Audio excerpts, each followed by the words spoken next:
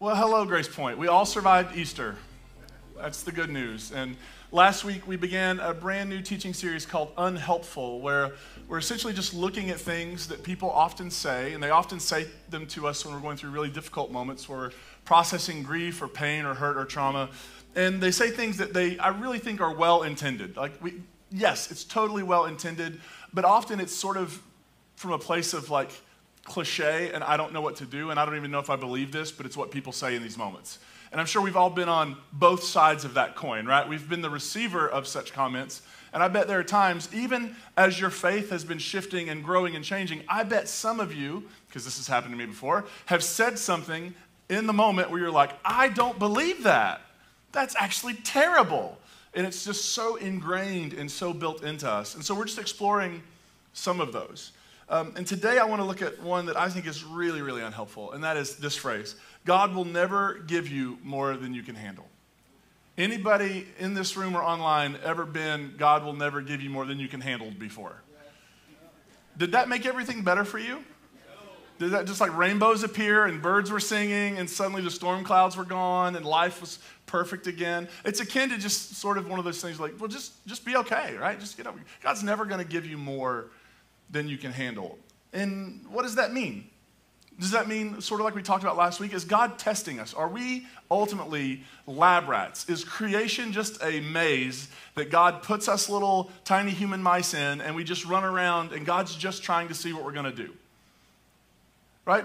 But from some of the same theology that produced this phrase are people who believe that God knows everything that you're going to do. Like what you're going to do next week, God already knows. Right? So why does God need to put you through things to see what you'll do? It's like God should already know that. Is God trying to find our breaking point? Is that what God is ultimately like? I want to see how far I can push them to the edge, how much torture I can place them through, how much heartbreak, how much loss, how much trauma, how much suffering. I want to see how far I can take them. And look, if you've ever read the Bible, I mentioned this book last week, but if you've ever read the Bible, the book of Job is it's that theology in some ways, right? How many of you ever read the book of Job? The book of Job goes like this: God is hanging out with the Satan. That's a whole other sermon. We'll get there someday. And God's like, hey, check out Job. Isn't Job great? And the Satan, it's not a name, it's a title, the Satan, the adversary, the accuser, is sort of like a prosecuting attorney in God's court in the book of Job. And the Satan says to God, well, it's only everything's up and to the right for Job. You've only blessed Job. Job has everything. Job is living the life. I bet if I go down and just mess it all up, Job will curse you. And that's how God's like, okay, let's see. Like a divine wager produces untold suffering and sorrow. Now look, I think that is a snapshot of how our ancient spiritual ancestors wrestled with the problem of evil and pain and suffering in the world. Just because it's in the Bible doesn't make it good theology. I think I should say that again. Just because it's in the Bible doesn't make it good theology. Sometimes, if you follow the theology of the Bible to the letter, you will do some pretty terrible things to yourself and to one another in the world. And so here's the reality. Is this in the Bible? That's a really good place to start. Is it in the Bible? Does it say, is there chapter and verse that God won't put more on you than you can handle? No, sort of. And so here's why I say sort of. So no, it's not like in Hezekiah 3:16, God will never put more on you than you can handle, right? Nobody's getting that verse tattooed because it doesn't exist. But there is a passage in the New Testament that sort of gets grabbed onto and sort of Rubik's cubed a little bit and shaken around, and people go to it for support. It's found in 1 Corinthians. And it's chapter 10, and let me give you the context before I read the verse to you. Here's the context. This writer, Paul, is writing, and he's using the Exodus story. And here's the issue he's dealing with in Corinth. They're struggling with, there's a Jewish population in the community, there's a Gentile population in the community. The Gentile population is used to going to places like temples for meals, right? Because often people would throw a feast and you would go to the temple and there would be an offering and then you would eat in the presence of the temple as a way of making peace with the divine. You would eat within the meal within the temple, and you had newly Jesus following people who were still doing that, and it was causing problems for other members of the community. And so Paul is trying to say, Maybe not, but like he struggles. Because at one point he's like, you can do whatever you want. And then he's like, I don't know. Like Paul's wrestling with this as he writes it. But he decides, I'm going to use a snapshot of our history from the Exodus movement and the wilderness wandering. And I'm going to use it as a cautionary tale to warn this community about the possibilities that happen when you do this sort of thing. And so he's warning them about this predicament that they're in. And here's what he says. No testing. Some translations say no temptation. It's a Greek word, pyrasmos. It can mean trial, test, temptation. It just kind of depends on who's translating it in the context. No testing has overtaken you that is not common to everyone. Like he begins with, you're not unique. Congrats. And then he goes on. God is faithful. He will not let you be tested beyond your strength, but with the testing, he will also provide the way out so that you will be able to endure it. Right? Now, there's lots of things we could dig down on this. Maybe he's talking about an emergency exit in the temple so you can get out. There are all sorts of places we can go with that. Here's what he's not saying. To every single person that's ever lived, in your everyday life, in your ups and downs, your good, your bad, all of it, God will never put more on you than you can handle. Because what Paul doesn't say in that text is God is testing you. Right? That's not what he says. He's like, you're experiencing trials. You're experiencing tests. You're experiencing struggle. You're going through some things. And the good news is you don't go through the things alone. You go through the things because God is the one in whom we live, move, and exist. This temptation trial isn't from God. And actually, later in the New Testament, a writer named James puts a little bit finer point on it. And he says, no one when tempted or tested should say, I'm being tempted by God. Because God can't be tempted and God tempts no one. Like anybody ever been like, you got that flat tire and you're like, God's just testing me. You got that letter from the IRS? No matter what it is, when you get a letter from the IRS in the mail, do you just like immediately break out into a cold sweat? Like you failed the exam, something blew up that you were planning. Is that, God's just testing me. That's actually, God doesn't do that. James says, God's not in the business of testing people. We're not lab rats. We're not people. God's like, let's see what they'll do if I do this. And the image I have in my mind is sort of like Jenga. Right? Anybody played Jenga before? I thought about bringing it up here, but then I was like, I'm going to spill it everywhere. But Jenga is you're moving one piece and you're putting it on, and the support system gets smaller, but the weight up top gets heavier, and whoever knocks it over loses. Is that what God, are we like walking Jenga? Where God's like, I'm going to move this around and that around, and I'm just going to see what makes you topple over. And then when you topple over, I'm going to send along my followers to shame you for not being strong enough. Is that really what God is up to? It sort of feels like sometimes in a lot of theology, like God has a laser pointer and we're the cats. Like, do you ever do that? I don't do that. I've done that. But, like they're just darting around, going from, is God just all for God's amusement? Here's what I think. What if God doesn't put anything on us? But what if God's hope and goal is to actually lighten the load we carry? That's radically different, isn't it? That's not, well, God won't give you more than you can handle. This is God saying, you've got too much already. You're carrying things that human shoulders weren't designed to carry. And so often, because of shame, because of guilt, because of trauma, we end up hiding and we're carrying it all alone. And what if the whole point of community, what if the whole point of faith, what if the whole deal is God going, looks like you've got too much on your shoulders. Let me take some of that off. So many of us have had the opposite experience. So many of us have gone to church and we've been shamed because we're not doing enough. So many of us have lived in life and been struggling, and we've confided in somebody that I need help. I can't keep doing this. I need to see a therapist, or I need some friends to come alongside me and support me, or I just need a break. This is like wave upon wave upon wave, and I just can't. And they're like, well, God will never put more on you than you can handle. So right now it sounds like what you have is not a stress problem. You have a faith problem. That is the appropriate response. Along with your squealing tires getting the heck away from them after they say that to you. But how many of us have been in that state where what we needed was help? What we needed was support. What we needed was to be seen. And what we were given was shame, shame, shame, shame, shame. And I'll just be honest. I have never once in my life had an experience where God showed up in my life in some physical way, like hey, I'm God. See the beard? Like I'm God. And did a thing. Every single time in my life when I've ever had a sense of the divine, it has always been through other human beings. Because I think there's something to this idea of human image bearing. Like when you show up, wherever you show up, the divine has entered the room. And actually was there before you even got there, but you embody and you bring. And what if the way God seeks to lighten the load of human beings in the world is through other human beings who know that they are carrying a lot too and they need people to support them and come around them and encourage them? I think the question we have to ask is the church going to be a source of liberation or a source of oppression for people? Is the church going to deepen the wounds, or is the church going to bandage and put balm on the wounds to bring healing? Is the church going to lighten the load of the world, or is it going to seek to make it heavier?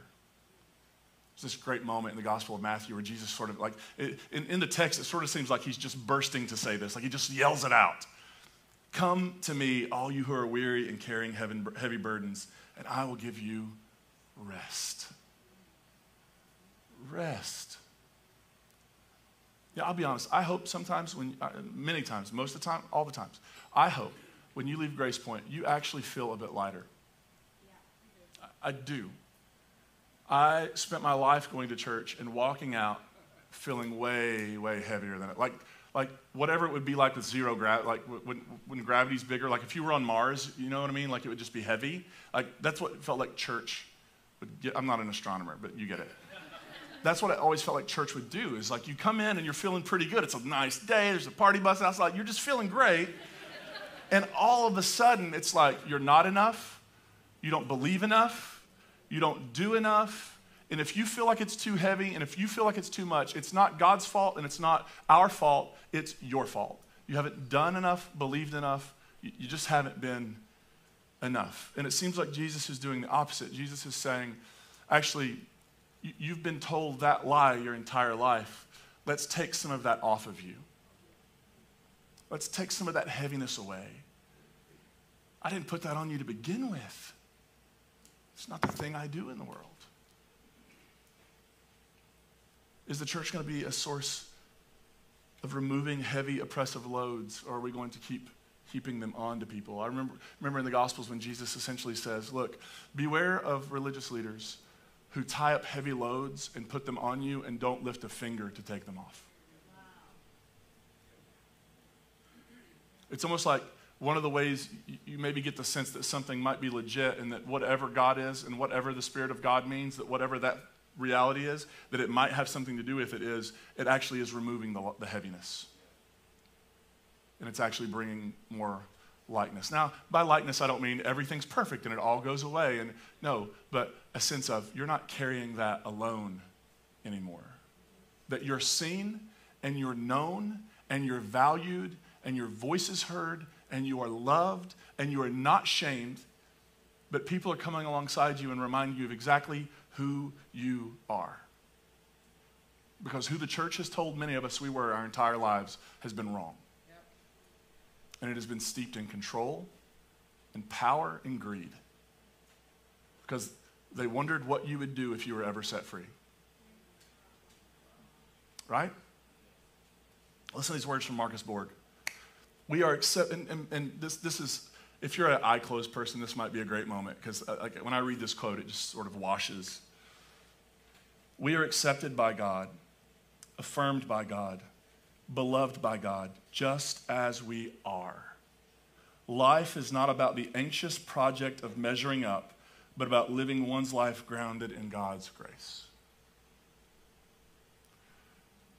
You ever felt that sense of like I don't measure up or like I need to measure up? You ever felt that need to posture like everybody around you has it all together?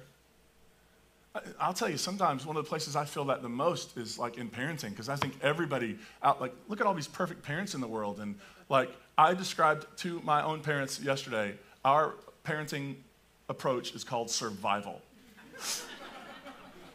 Like it is survival. And you look around at other people, or you look at people who are maybe the same age as you, and oh my gosh, look what they've done, and you feel like you haven't done what they've done. Well, that's not your path, and that's not your story. You are exactly who you are. And exactly who you are as you are beloved, accepted, and affirmed by God. Life is not about measuring up. Is anybody in here exhausted? Anybody feeling overwhelmed? Anybody feeling like you're barely treading water? Anybody feel like everyone, including God, is watching you barely stay afloat and just waiting on you to sink? Not even offering you a life raft, just like, let's see how long they can tread water, and then we'll slander them for not being able to tread water long enough. Anybody feel like you're not enough because you never meet the lofty expectations that you've been told God has set for you and that other people have set for you? Anybody constantly feel like you're having to prove why you belong and why you matter? I think it's to that sense Jesus says the words, okay, let me lighten that load. Let me take off that burden. You don't have to measure up. You don't have to prove. You belong, you're beloved, and you matter right now. Listen to these words from Richard Rohr. Gosh, I hope one day to believe these enough to actually embody it. There is nothing to prove and nothing to protect. I am who I am, and it's enough. I've read that quote for years. I've shared it in sermons for years, and one day I'm going to actually embody it and believe it. And I offer that to you today. There is nothing to prove. There is nothing to protect. You are who you are, and it's enough. You don't need to defend your existence or your worthiness. You are worthy right now. You are enough. You are beloved. It is okay to set boundaries without feeling shame. Too much going on, you're too heavy, it's okay to say, no, I'm not going to do that thing you're asking me to do because I'm exhausted and I'm barely going. It's not unchristian to take care of yourself. It's the whole oxygen mask on the airplane situation. It's a little counterintuitive, but you put your own on first so that you can then put it on others. It's okay to ask for help. It's okay to feel like you're barely going. It's okay to say, I need somebody to come and share this heavy load with me. That's not weakness. That's not weakness. It is not weakness to say, I can't go it alone. I would argue that that's strength. I would argue that strength is saying, I know that if I keep doing this on my own, I'm going to fall under the weight. And so I'm going to invite some other people. There's no shame. It's not a lack of faith on your part. It's not a lack of trust. It's not a lack of belief. It's not you're incomplete or you're a bad person. No. This is part of the human experience, living in a world where things just continually get heaped upon us. And we're all running around trying to figure out what we do with it when we've been given a community to help do that together. Right? That's why we actually want to get you all together more, right? Whether it's in person or online. That's why we do care groups. That's why we do those events like once a month or once a quarter or whatever it is, to get people together so that you see each other and you begin to know each other and you get invited into. Now, everybody's not going to do that, right? Like, we're not going to do open mic. Hey, come and tell us all your business. But what we will do is say, you need people. You need people who know you and know your story, so that you're not carrying all this alone. A church is a community, and a church at its best and most beautiful is a community where we share the heaviness so that everybody can experience some lightness. Are you with me? Grace Point, does God not put more on you than you can handle? No. Because God's not putting things on you to begin with. But God always joins in the act of liberation and healing in the pursuit of wholeness. And I hope today, when you leave this space, whatever you feel a little bit lighter. Are you with me? Let's pray.